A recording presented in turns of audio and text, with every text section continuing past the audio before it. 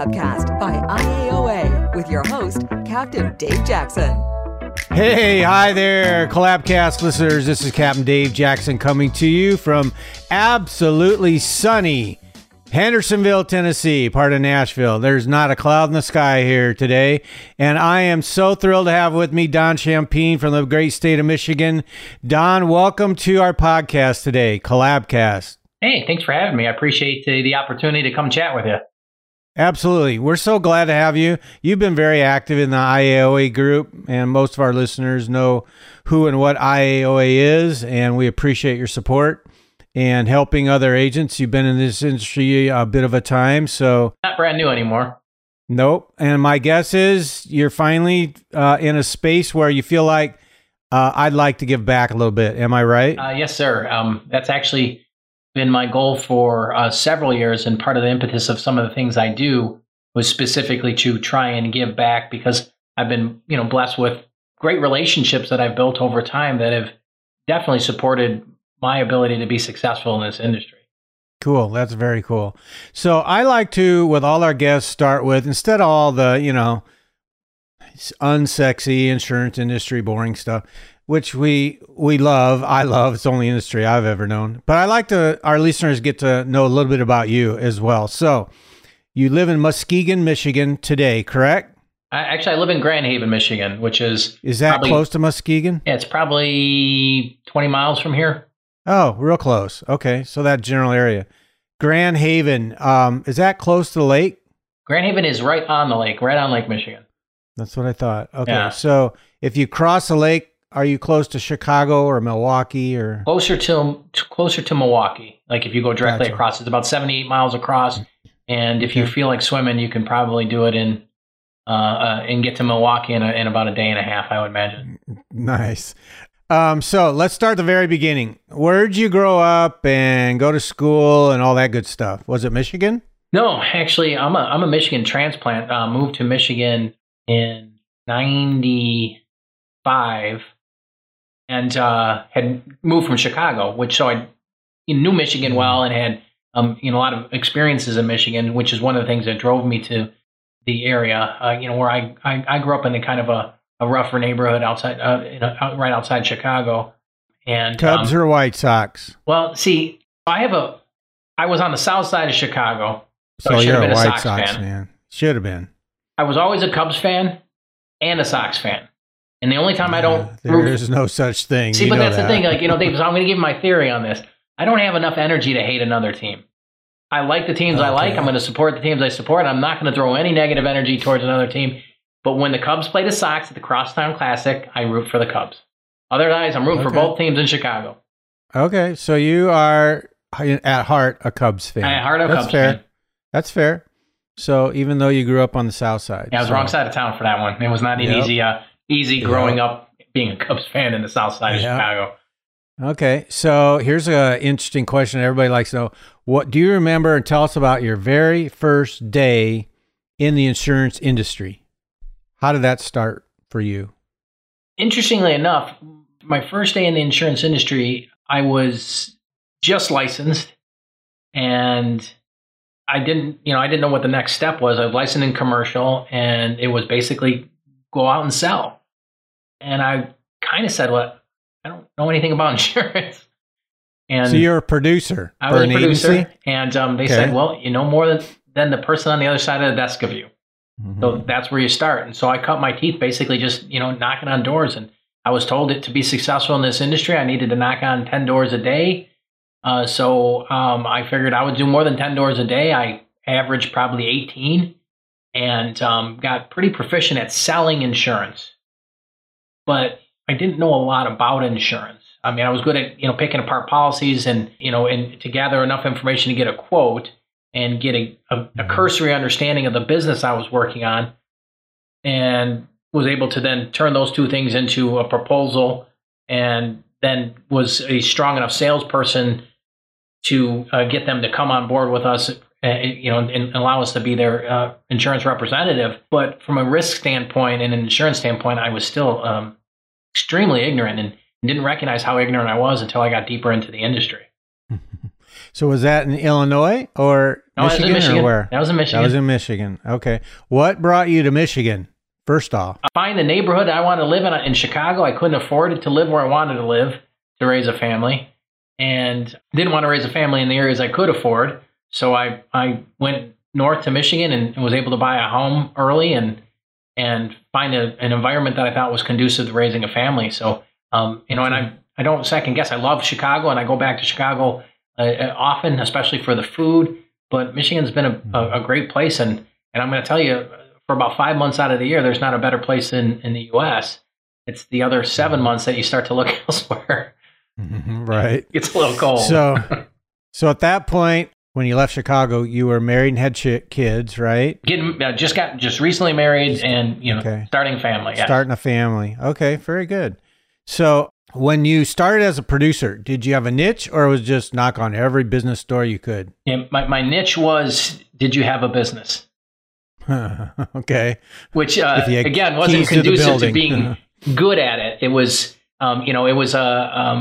basically a shotgun approach to gaining momentum in the industry. And because I wasn't afraid, like the cold calling in the insurance world is one of the things that people talk about a lot, and they're just not comfortable with it. That never bothered me. Knocking on doors. I mean, if the front door was locked, I went to the back door and because that's where the deliveries were going. I figured I'd go in there and, so none of that stuff was intimidating to me. But what I started to find is that there was a niche market that came out of this process that grew organically, and that kind of started to really solidify once I went out on my own and started my scratch agency, which was a challenging thing to do because I did it really early on in my career in the insurance world and didn't know a lot about insurance, didn't know about how to run an agency, and didn't know a ton about insurance, but I thought I was smart enough to run an agency and do this on my own, and so I did, which came with a lot of setbacks and complications and frustrations until I started to really get a grasp of how an agency should run, what the industry was all about, and how to really get good at selling commercial insurance by doing, risk analysis and risk management. Awesome. So on your LinkedIn profile, I'm going to jump around a little bit here. Sure. On your LinkedIn profile, I stole a little glimpse this morning. It says space for lease. Explain that for us. So in 2022, I had 20 years in the business. And so I needed to make what's next? What's my plan? And so I built a 20-year plan. Part of that 20-year plan was I wanted a building that I knew I could now outgrow. And so we were busting at the seams at our last location, and that was a lease location. I had sold my previous building because I was too small, went to a lease location, knowing that eventually I was going to buy something. I found a 13,000 square foot commercial office building, solid brick building that needed some love and some TLC, but I knew that I would never outgrow that space. So I bought that building at the end of 2022 to help formulate that and solidify the 20-year plan. And now we moved in one of the local realtors in town. They have about 4,000 square feet. We're using about 3,500 for the office, and then I have for my consulting, and then I put a training room in here, which is something I've always wanted. So I'm using about probably 1,500 square feet. So it still leaves about 4,000 square feet left to lease out. And so our goal is to find a couple like-minded businesses that will naturally, maybe a title office or a lender of some sort that will naturally help funnel business to each other and create like a little financial center, if not a business center, depending on what other potential tenants we can find. So I'm not in a big hurry. To be honest with you, the building cost me less than I was paying in rent, so I'm actually in a better position. It just costs a lot more money to fix, and that's been a challenge. And going through that process is always interesting. So that brings up a really good point. Going through COVID like we did the last few years, and now hopefully past that phase, is your 20-year plan include remote work at all? It does not.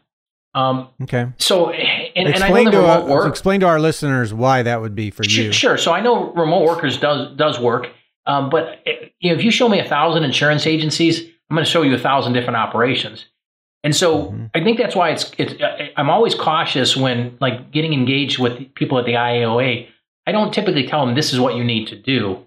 I tell them this is what I've done. This is what I've seen. These are the experience I've had. So then they can take the bits and pieces of that and apply it to their operations to see if it fits. So with our operation, I didn't feel it was going to be beneficial to separate our team. And I had 2 offices during COVID, and I actually merged them together during that time period. We remained open. We were obviously allowed to do that, but we also took a stance that, we're going to be leaders in our community, and we're going to try and get back to normal as soon as possible. So that's how we operated our business. But when bringing our team from the other office into this office, the cohesion and the ability to work together and collaborate just increased so dramatically.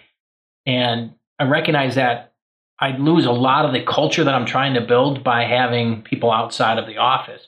So we took a kind of a hard line that we weren't going to do that. And we did have some fallout from that, and that's okay. We had a couple people that were not comfortable in that under those parameters. And I recognize that we're not going to be the shop that fits everybody who wants to work in the industry, and that's okay.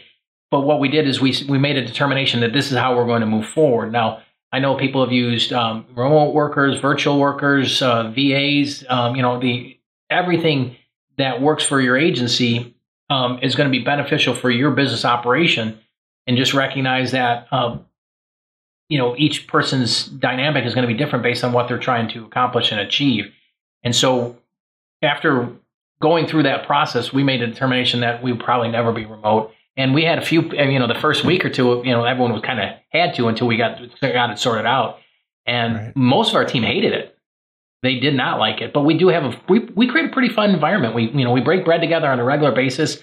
I tell you, I tell everyone on a regular basis, a meeting without food is an email.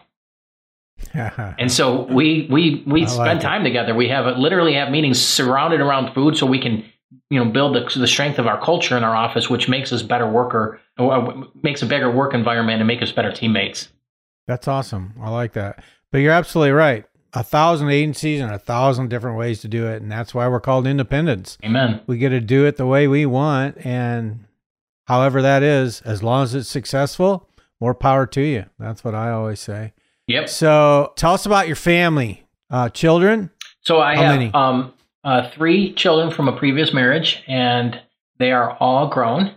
And we had a bonus daughter when I got remarried, and she is now 15. So I'm going through a lot of those stages again, and it's been good. The challenges that come with raising kids when you're first starting a business versus the challenges of raising kids when you have an established business are different. And, it makes you reflect a lot. I know I worked a ton. I tried not to miss. I coached t-ball, I coached soccer, I coached volleyball. What if they did it, I was in it. I ran, helped run the ski club, whatever it was. But I know that, there was times I was probably there, but not present. And, and I think that that's changed a lot for me. One, because I recognize that, that's not how you're supposed to be with your family. And 2, I'm in a better position, because I'm, more established. So it's a little bit easier. So I'm much more able to disengage from the phone and the things when I'm there. I'm also present. So it's been a positive experience. And, it's great having another opportunity to run through that process with a child in the house. So it's been good. Cool. Any of your kids follow you into the industry? No. So my oldest daughter, neither one of mine is she is working in the construction industry actually for an office, and her husband has a construction business. My middle daughter has just graduated at Northern Michigan with her education degree, and is actually teaching in a special education program up in Marquette, Michigan. And then my youngest son is still trying to figure it out. He graduated from high school, took a year for college, and just trying to figure out what his path is going to be. So you never know where that's going to lead. My bonus daughter, my youngest daughter, she shows the most interest in the business. She likes to talk about it, and hear about the things that we're doing. So I might actually have her intern for us this summer just to see if she wants to pursue anything in this industry. But I think it'll be a good experience for her either way, and it also allow her to gain some just general office experience, which I think is important for everyone to have. But, I don't want to try and drag, push, or pull anyone into this industry because it's a tough industry to be successful in. It's one of the best ones to work in my opinion, but it's tough. Absolutely. So how many years now have you worked in the industry? Not in your entire, when you were first married, you worked before you got licensed, you worked in another industry. So how long now in insurance? Yeah, so I have 24 years in the industry, 21 as an independent agency owner. 21 as of April 17th. So we had our 21st birthday here. Celebrated it, not an anniversary. We celebrated like a birthday and had cocktails at our office to celebrate our ability to finally legally drink. That's cool. Yeah. So after your name, when I see your name on business profiles, you've got some initials, CIC and CRM. Which of one of those two has been more beneficial to you? I would encourage anybody in the insurance world to get their CIC. I don't know that I would say personal, doesn't matter. Doesn't matter. In fact, we mandate everyone in our office get their CISR, and I literally help them build their education track. Education is extremely important to me and important for our office. And then from there, I encourage them to the point where we'll pay for those classes, obviously, to get a CIC designation. A CRM, I think, is really, really beneficial if you're in commercial. And I know they have personal lines areas where you can focus on risk management as well. But the deep dive in the CRM was beneficial. But it also depends on the market you're working on. So when I started a scratch agency, I didn't want to go after all the big stuff. I didn't feel like I had the knowledge or sophistication to compete with the big houses. And I didn't want to go after the Main Street stuff that the captives could write, or basically your personalized agencies that dabbled in commercial could write. So I went somewhere in between. So if you're writing any kind of challenging commercial risks, or if you're going to write in the middle market, my CRM is very, very beneficial. It really teaches you the understanding of risk and risk assessments, and it makes it so much easier to walk in because I don't care what business it is, what entity they are operating under, and what industry they're working on. I'll go in there and act very, very comfortable going through an underwriting and loss control process, because I don't care if you sell whiskey or widgets, we'll figure it out. But I think that confidence came from the education that I gained through getting my CIC and my CRM. How long ago did you get your CIC? That was a while ago. I think 15 years, maybe. I think it was. It's on one of the plaques back there, I think, but I think it was 15 years ago, something like that. They got the CIC, and probably maybe 8 years ago that I got the CRM. Okay. Which so obviously they're both, there's multiple classes, and I didn't try and cram them all in 1 year. So like some folks do. Yeah. Yeah, and I understand that. I didn't have the financial ability to do that as I was trying to build an agency. I had to kind of spread it out because there was a cost associated, plus time away from work, and et cetera. So I just had to be a little bit more patient when trying to achieve those things. But I thought they were worthwhile, and I think they were great investments for myself and the agency.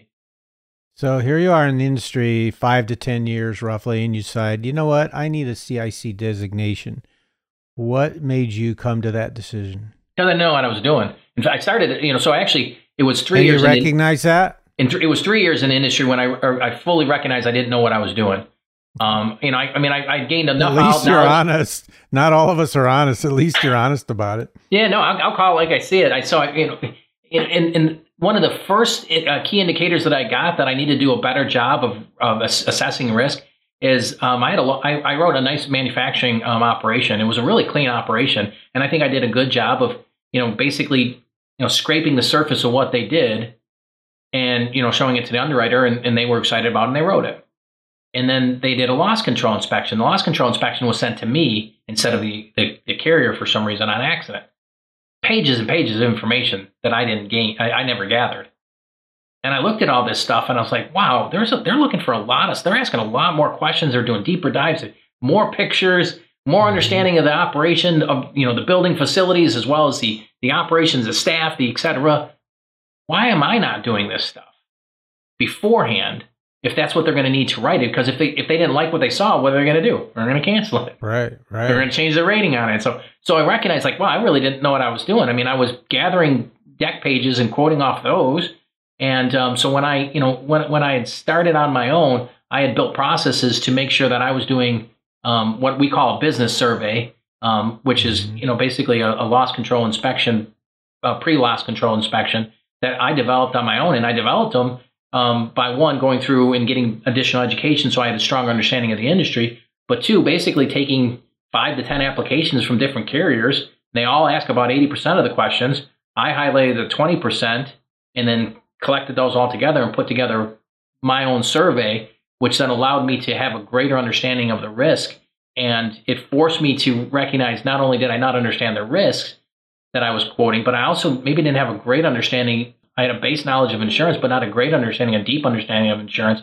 And so I needed to work on both sides of it. That's what started building my niches. I wanted to know the niches that I work on real well, and then the insurance that are necessary for them to be successful and protect themselves.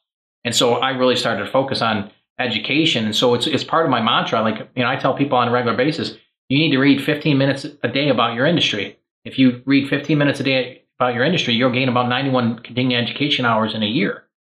You're not mandated to have 91 continuing education hours, but that's what it'll give you.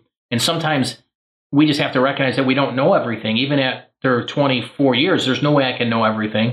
Mm-hmm. So I have to do deep dives and start understanding stuff. That includes reading policies. That includes reading forms. That includes doing research. I mean, there's so much that you can learn to sharpen your skills and hone your ability to be successful in this industry. And that knowledge brings confidence. I don't lack confidence, not because I'm super good at it or super smart. It's because I've spent a lot of time trying to get better at this. And that has allowed me to feel, that I have a great understanding of the industry and the risks that I'm going after, which makes me feel confident in those situations. So I push everyone to get education so they get that confidence, because confidence builds trust with your clients. For sure. Absolutely. I also know a few things about you and your business career, and that is that you have gotten very well involved in your state associations.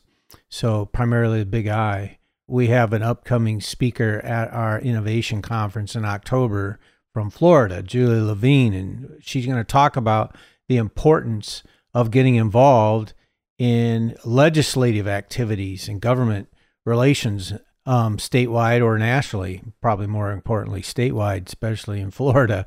But so you've gotten involved in yours, because I see things like the YAC conference next month in, June in Mackinac Island, which is a beautiful location. So how is it you're involved in a YAC, Young Agents Committee? So why are you involved in something like that? Is this your give back time again? So the Young Agents Conference is coincides with our national, or with our state board meetings, and we've done that purposely to make sure that the leadership of the state board continue to engage with our young agents in the industry. And so I'll actually be there for our board meetings, and then I'm going to be on a panel of speakers to talk to the young agents about industry trends and agency operations and sales and et cetera. So they're going to go through a list of questions for the panel speakers. And I think it's a way to give back. It's a way to make sure that we're communicating clearly the expectations of the industry for people who are just getting into it. I mean, I'm really clear. I always tell people the first 2 years suck. I mean, I don't candy coat it at all. First 2 years suck. Right. And you have to go through a lot of suck in order to get past those first 2 years. And I'm not saying the third year is going to be great. I'm just saying you're going to start to formulate an understanding of the industry and a formulated understanding of the role you play in the industry that you can start to build from there. But if you can't get past those first 2 years, you're not going to make it. And we see that a lot in our industry. So encouraging the youth in our industry is important. And so anytime we have an opportunity to give back to the young agents, we do. This will be my last stint. Last year I was the board president. This year I serve as the immediate past president. And for legacy information, they always keep the immediate past president on the board. And then, and as of August, I'll step off the board, and then I'll have done my time. But I'm still chairing the legislative committee, and I'm chairing the the convention committee. We have a pretty robust convention. We'll have 700 members or 600 to 700 participants in our convention. So it's a pretty big convention that we do on an annual basis. And so to keep that vibrant and engaging, we want to make sure that we have agencies involved in that instead of just the Big I staff who do a fantastic job, but they're not in the day-to-day inner workings of the insurance world. And legislative thing, that's what got me involved in the Big I in the first place. The legislation that affects our industry is so critical to the success of our independent agency system, yet most of us don't pay any attention to it. We don't either take the time, invest the energy, or spend the money to either be a member of the Big I or to participate in the PACs, because people are tend to be against paying PAC dollars because they don't feel like they need to pay politicians, and I don't think that's what it's about. It's about educating politicians that get elected because they have some kind of passion to serve, but that doesn't make them instantly insurance experts, and they're going to make decisions on the insurance industry based on legislation they understand but have no idea how it'll impact us. We need to make sure we have people with access to those legislators so that they can educate them and correct them sometimes when they're trying to build laws that are in favor of our industry but maybe more harmful than they thought they would be. So I will probably always continue to be involved in the legislative process of our industry, because I feel like the laws that govern our industry are what's going to make or break us in the future. That brings up a really good point that I want to discuss, because I don't think too many people know. I believe this to be fact. If you were to rank on personal auto rates, if you were to rank the number one highest state in terms of average premium, and the lowest, let's say number 50, Michigan would be number 1 and number 50 would be Idaho. So the difference in rates between personal auto rates between Michigan and Idaho are complete opposites ends of the spectrum. So a lot of people know a little bit about Michigan and say, well, you're a no-fault state. That's why you're at the very top. Explain to people how that happens. Well, so that happened way, way before my time. Oh, a long time ago. Yeah, that was like probably early 70s that we broke into the no-fault state. And still are today. Well, we've had no-fault reform in the last couple of years, so I don't know that I would still consider us a no-fault state. I think we're a tort fault state, because they changed some of the rules and regulations that govern how we can make claims, and it's opened the doors to have more legal interactions if you find yourself in an accident. And so that's one of the bigger concerns that I have with the legislative changes that were made, because so we had mini tort. Well, it went from I think 500 to 1,000, and then 1,000 to 3,000. Well, I mean, there's a wide range of room in that $3,000 for people to litigate, and and I think that can tie up the court systems. We also we had an unlimited PIP option, and that everyone had it, and anyone coming into the state had it. Well, that's changed greatly, and so now people that enter the state, they have whatever they had when they were in their own state, and now your PIP options can be unlimited, or there's like 3 other options you can be choosing. But that changes the dynamic, because at one point in time there were very few lawsuits. If you had unlimited medical, most of the damages in a major accident, catastrophic accident, were covered. Well, now what if you chose less and you're getting in a catastrophic accident? Now you're forced to litigate. So we're just beginning to start to feel the ramifications for the changes they made to no fault, and we'll get a better understanding probably in the next 2 years of the financial implications, as well as the complications that are created with someone getting properly compensated after being in some kind of catastrophic accident. I think the concerns that we have is they didn't plan accordingly, and a lot of these decisions were made without having strong actuarial information that will show that the trend is not favorable for some of the decisions they made. But that's just my opinion, and I guess we'll see how that plays out as time goes. So that you feel like that will even itself out over time? Well, that's your hope, maybe.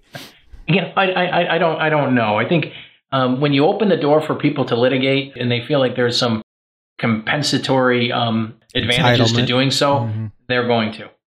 Mm-hmm. Entitlement, yeah, that's human nature. Unfortunately. Yeah. Yeah. Okay. So very good. So you mentioned earlier you built a training room because you're doing some consulting. Who are you consulting with? So one of the niches I work with is restaurant and bars industry. Basically, if you sell liquor, That's I my next probably write question. it. Yeah. And early on in my career, I kept running into businesses that the owners were very, very good at their trade, but not good at running a business. And they'd have complications that would come up. A lot of them were on licensure, and they would ask me questions just because we were talking, and I was a business. I walk in with a certain tie, so obviously I was able to tie a tie. I must be smart. Let's ask Don questions. And they didn't know it was a clip-on, but whatever. Right. So I'd get in these conversations, and a lot of them would be like, well, that seems easy enough to fix. And I would either dig into it myself because I'd be interested, or I'd point out a way to fix it. And they started getting more and more in-depth questions, and I find myself answering more and more questions to support people in this industry that I thought, maybe I should be charging for this because it's taking up a lot of my time. So I started doing consulting work in that area. And then as a value add, I got trained in what's called TAM, or Techniques in Alcohol Management, which if you own a liquor license, you have to have people on staff that are trained in that. So I got a training opportunity, and when I can now teach these classes to my clientele, their staff, so that they meet the state standards. And so it gave me an opportunity to either engage with people that weren't clients, or to support clients that were mine, and keep other agencies away from us because they couldn't do the same thing. And so I started doing those kind of classes. We've taught general business classes, the alcohol management classes. We've done a couple life coach classes. I've enjoyed those kind of opportunities to just basically giving back some of my experiences. Some of them, those experiences obviously are based on failures, and let me share my failures so maybe that you can avoid those same pitfalls.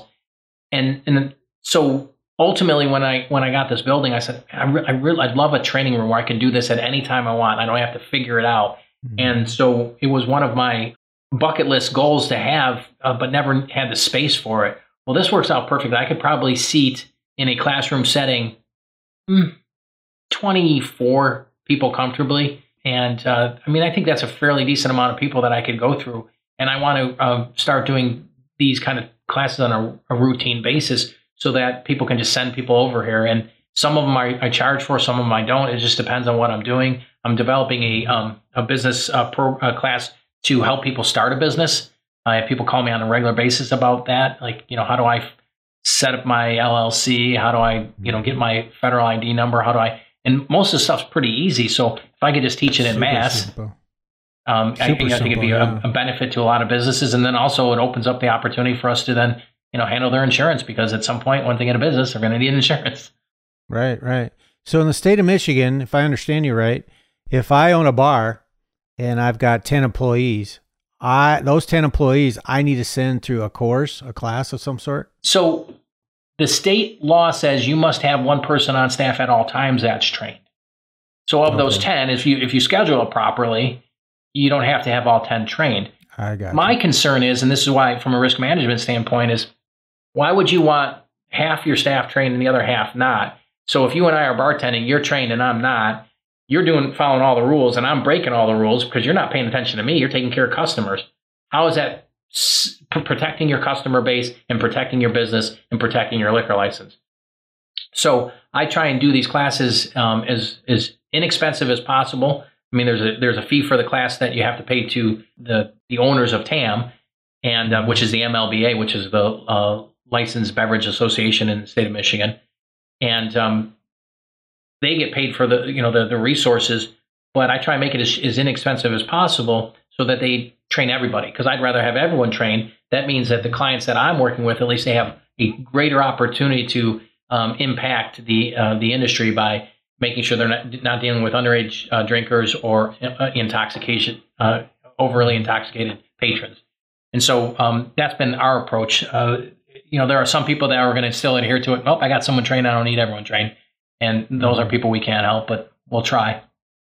So are you able to control the costs on that? Like, can you say, hey, you're an insurance client of mine. You can send your folks through this class that I'm licensed to teach, at no cost? Can you control that? Well, I mean, so there's always going to be some cost because there's a pass-through cost to the association that owns the rights to the material. But yes, I can control the cost because I don't have to get paid for my time when teaching this, and it's a risk management tool, no different than doing an inspection or walking through and making sure their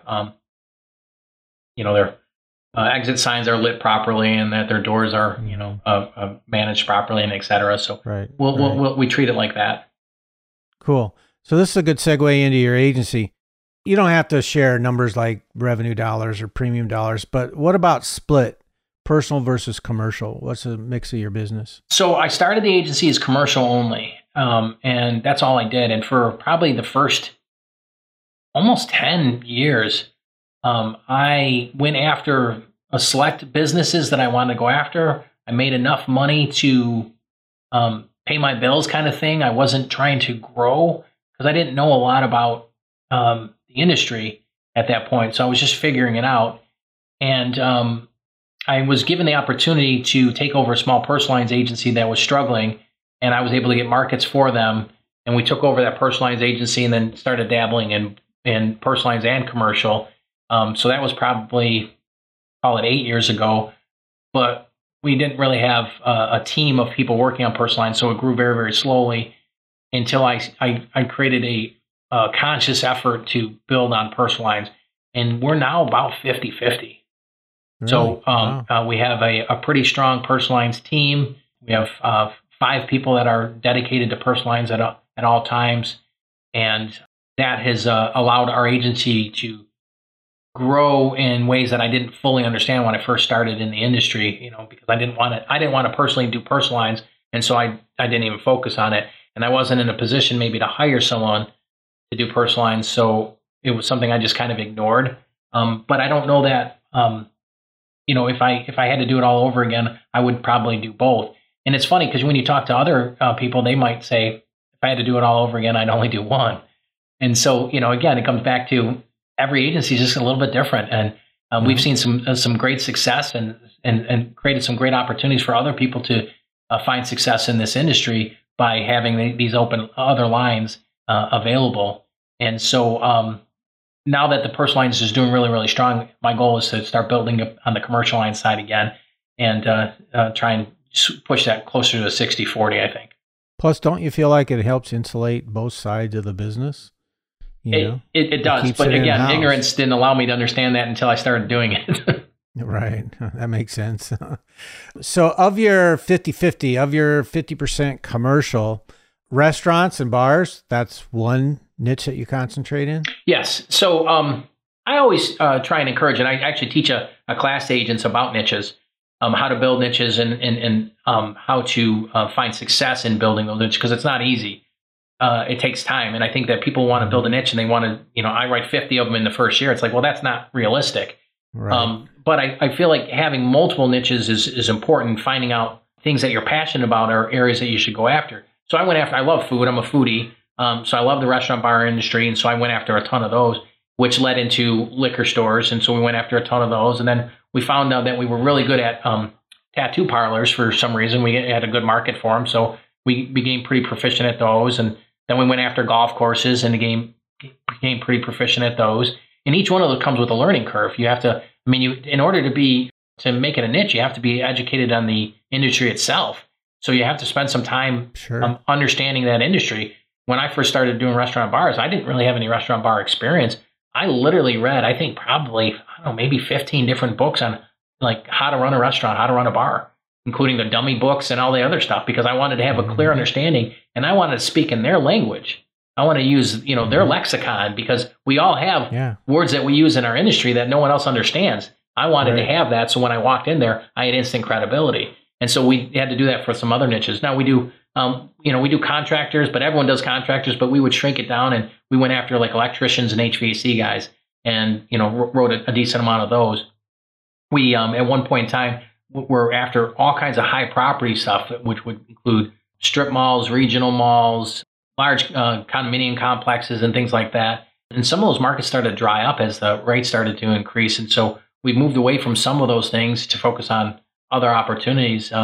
I think that, being a smaller agency, because it's not like we're this, giant operation, you can be a little bit more flexible and turn a little bit easier when the market changes. Say, okay, maybe we should start doing something a little different. The hard part is time. I mean, I have all the ideas and all the ambition of the world, but I only have 24 hours a day, and some of that has to be used to sleep, I guess. So here we are in the midst of what some would call the hardest market they've ever seen in our industry. And this year, 2023, it's almost impossible to talk to anybody who's another agency owner about how it's impacted their agency. Well, you've been in this industry long enough to see some ups and downturns, which most every industry, I don't care what it is, they all have ups and downs. It's just that way, it seems. And I've been in this industry long enough to know that even on the captive side, we're going to have ups and downs. And this is definitely a upturn, if you want to call it up, not in terms of positive, but in terms of market access and rates and everything else. How's your agency been affected? So the first thing I would encourage anyone when dealing with the hard market is to recognize that many of us, almost all of us, are in uncharted territory. And so you need to start exhibiting patience more so when things are going wrong, because our instinct is to challenge when things go wrong. And I don't know that that's the right thing to do right now with our carrier partners and et cetera. The hard market has done a few things to us that we've had to pay attention to. It's created more busy work, which is obviously normal. I mean, we're quoting more renewals that we haven't had to do before. We're having to explain increases more than we've had to do before.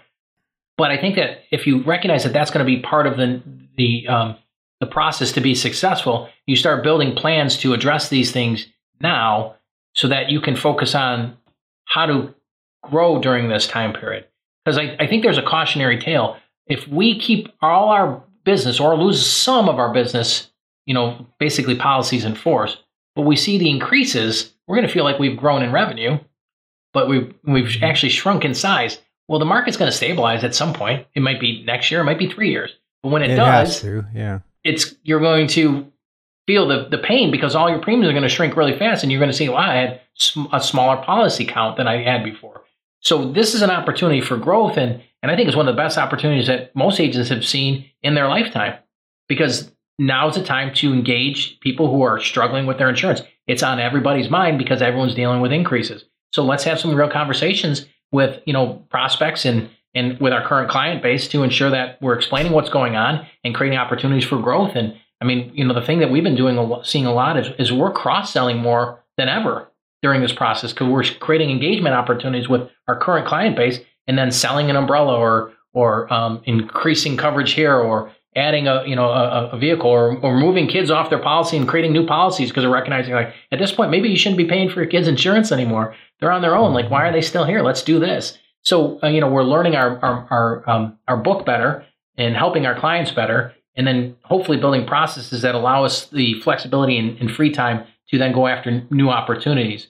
And that's been most of our talk. So our talk has been pretty optimistic. Yes, there's tiring days. Yes, there's a few days where everyone's like, I feel like all I've done is, take care of problems. But that's why we're here. And if we don't recognize that that's the value of what we provide, then we're not necessary. You can call an 800 number and be done, and get rid of independent agents altogether. We're here to fix problems. We're here to solve people's concerns and frustrations by being good at our job. And part of being good at our job is to shift when the industry shifts. And that's what we're dealing with right now, is an industry shift. And we all have the capability of succeeding during this time period. It's just going to be our mindset, our mentality, and the effort we put in while things get tough. Absolutely. It's time to take market share for the independents. Absolutely. I spent 35 years on the captive side of the industry. 3 stints as a captive agent, 2 Allstates and a State Farm. So when, as an agent in those agencies, as the owner, and a call would come in and say, my rate's gone up, I can't pay this anymore, what can you do to help me? Well, they had 3 options. You can increase deductibles. So that's all you had to do. The only options you had.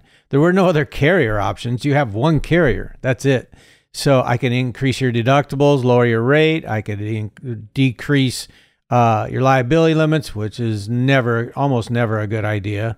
And they didn't like those ideas, those options, but that's all you had to offer them. So now as an independent, you've got so much more flexibility, and still, like you said, put them in a better spot than they were before they made the call or you contacted them, which is a good thing. And so you're insulating your book of business, you're increasing lines per household, which increases revenue, which increases commissions, which makes your policyholder happy. What's bad about it? Yes, it takes time. No doubt about it. It takes more time. And so, like you say, there are days where my CSR says, I just spent 24 hours talking to people in an 8-hour shift. I get it. Oh, yeah. It feels that way. It does. But you're going to earn your keep. And that's why I've said, especially in IAO, I give advice a lot. And I say, now is the time to treat your staff better than they've ever been treated. Because if you've built the right culture, and you talked about that early on, now is the time when they earn their keep, and the culture provides for, let's help our clients, as best we can. I do have some questions about your agency. So on the commercial side, who are your top 3 carriers? So because we do some specialty stuff, we have some carriers that are not like maybe well known. Household name. So we do a lot of work with like Conifer and Illinois Casualty. Okay. Because they fit into our hospitality, restaurant, bar industry very, very well. We write a lot with State Auto, even though State Auto's had some, changes. They've always been a good carrier for us. And then other carriers that do a decent job for us, we have Liberty, Travelers.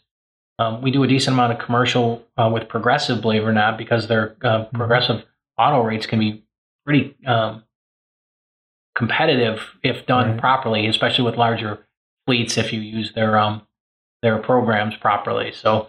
I think those are where a lot of our commercial risks are placed right now.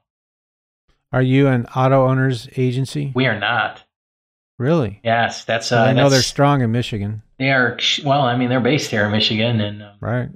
I've met with them on several occasions because of my role at the Big I, but we've never been able to hang that sign on our wall. It's something that I think I would like to have. I think Auto Owners is a good carrier. They have good products, and they have a good name recognition in Michigan. So at some point in time, that may change. But until that happens, I'm going to use the tools I have. That's by choice up to this point? That's by design.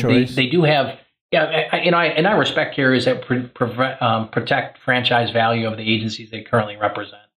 And so there's fair representation in the area that we're in, where we do most of our work, that they don't need another agent in the area. And so we've had conversations over the years, but never been a priority for them to grow in this area because they're doing a good job with the agencies that currently represent them. And just to add another name in the mix isn't necessarily good for them, nor is it good for the partners that they've worked with for a number of years. So as much as it frustrates me at times when I can't get what I want, I recognize the value of that and respect it. Cool. That's cool. So you've been a member of IOA, Insurance Owners Agency Alliance. For those of you listeners who don't know, it's a private industry group, independent insurance agency owner group. That's therefore the name. Those are the requirements to join the group. I'm the original founder of the group. We just turned 9 years old in January. And the way that came about, you probably heard the story hundreds of times because I've told this thousands of times, but I had made my switch finally just 10 years ago from the captive world to the independent side. And going through that, I felt like I needed some help personally, selfishly, to get some of my independent questions answered. So I created this group because I had success doing it on a neighborhood basis where I lived.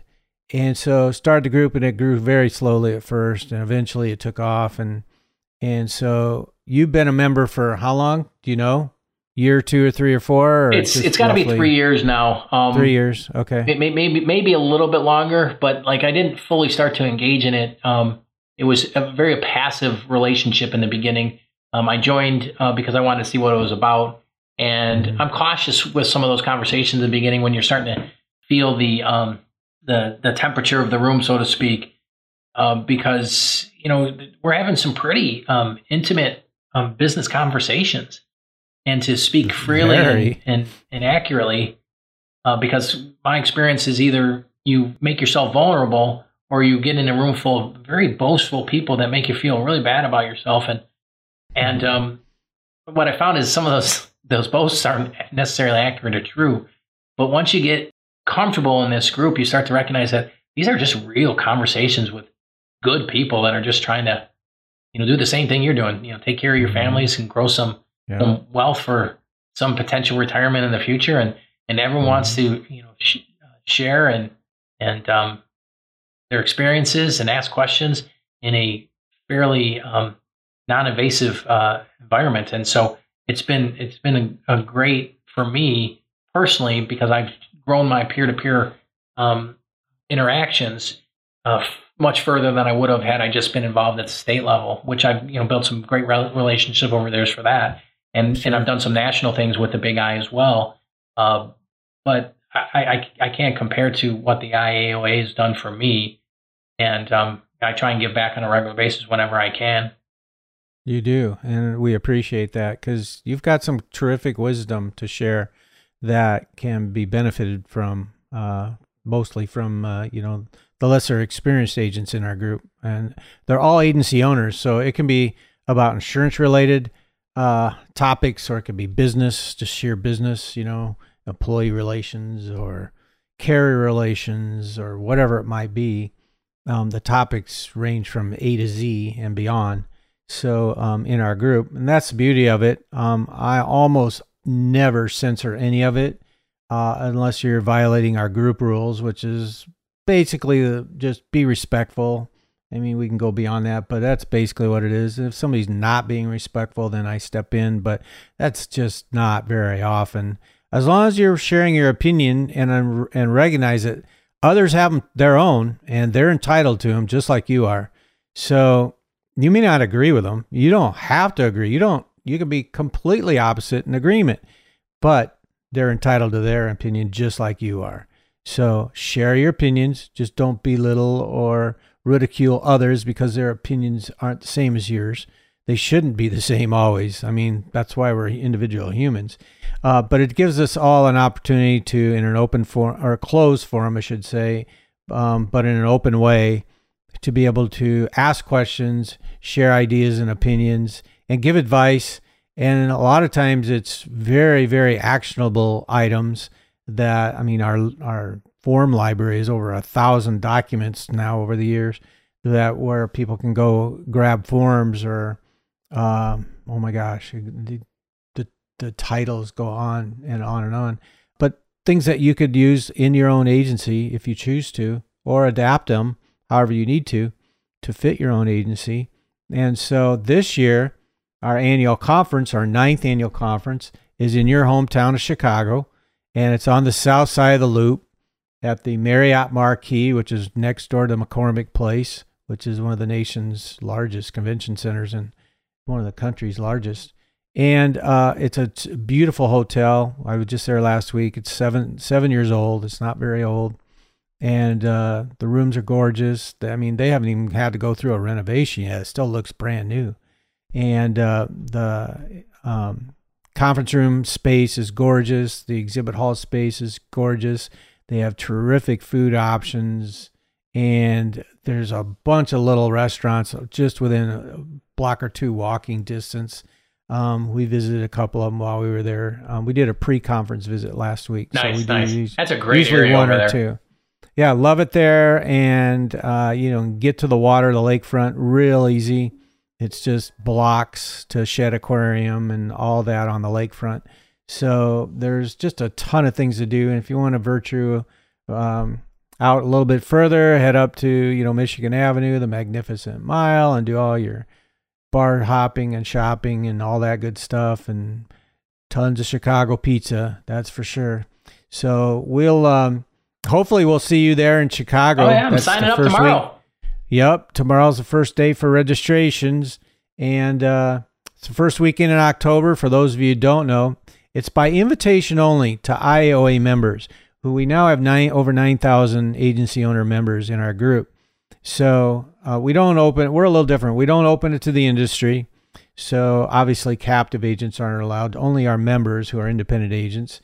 And you must be a member, otherwise you don't get the invitation. So it's exclusive. The other difference, probably one of the biggest differences we talked about briefly is, before we went on camera today, is our conference, all presentations are peer-to-peer. So everybody who's on stage speaking is an IOA member, and they're talking about one of the things that they do in their agency very, very well, so they can share it with their peers. And hopefully you'll take a few of those things home and on Monday morning start to implement and make improvements in your agency so you can have a more profitable agency. And that's our format. We bring in a whole host of preferred exhibitors and vendors who can provide you with the services and products that you need in your agency to be able to, make it even better than it was before. And the networking is off the charts. Like you said, the network of peers that you've created, just because a lot of them are just still virtual because we're a closed Facebook group. But when you get the chance to shake hands and meet these folks face to face and have a cocktail after hours, and have conversations in the hallways, it's just, the experience is just unbelievable. And that's why we have several hundred people every year join us at our annual conference. Our very first year, we had 27 people show up. And the following year, we had 120, and it's just gone up and up and up every year. Are you capping how many people can participate this year? We do because the ballroom only holds so many seats, So 750 for attendees, 108 in the exhibit hall, actual booths, 10 by 10 booths. And that's almost sold out. We opened that up in February. But attendees start registering tomorrow. So there'll be some surprises, and I haven't mentioned any of this. This is the first time, and people won't even hear this till after tomorrow. But I'm going to put it in the group maybe today. I don't know. We're going to make some surprises for the first 100 or so people who sign up tomorrow, because we'll get a few hundred right off the bat on day one, because there's a certain amount of people who want to get tickets. There's some things that we have that are optional that are capped. That we have a Women of IOA brunch. We only sell 100 tickets. That one sold out first last year. It was our second year. This year we have something brand new. You can have a VIP dinner with all 19 of our presenters. That's on Friday night, and that's a ticket that you must purchase optionally. So there's only 100 of those that we can sell. We only have so much space. So that's unique. And we'll also have a little fun on Friday night. We'll have a casino night and Roaring 20s party. That'll be a blast. We've had that twice, 2 years we've had a casino night. So much fun. We've had harbor cruises in San Diego and Tampa. In Orlando and Phoenix, we had a casino night. We didn't need one of those in Vegas because there was a casino built in.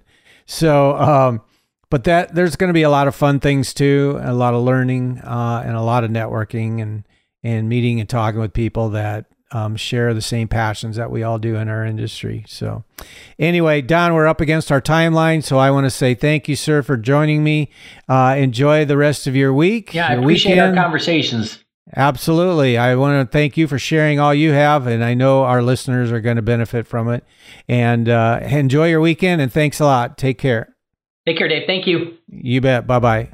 Thank you for listening to Collabcast with IAOA with Captain Dave Jackson. Production and distribution by Podsquad.fm, Riverside.fm, and Spotify for podcasters. Special thanks to Little Dog Social Media, Terry Champion, and all our guests and listeners. If you're an independent insurance agency owner, please subscribe to our podcast weekly.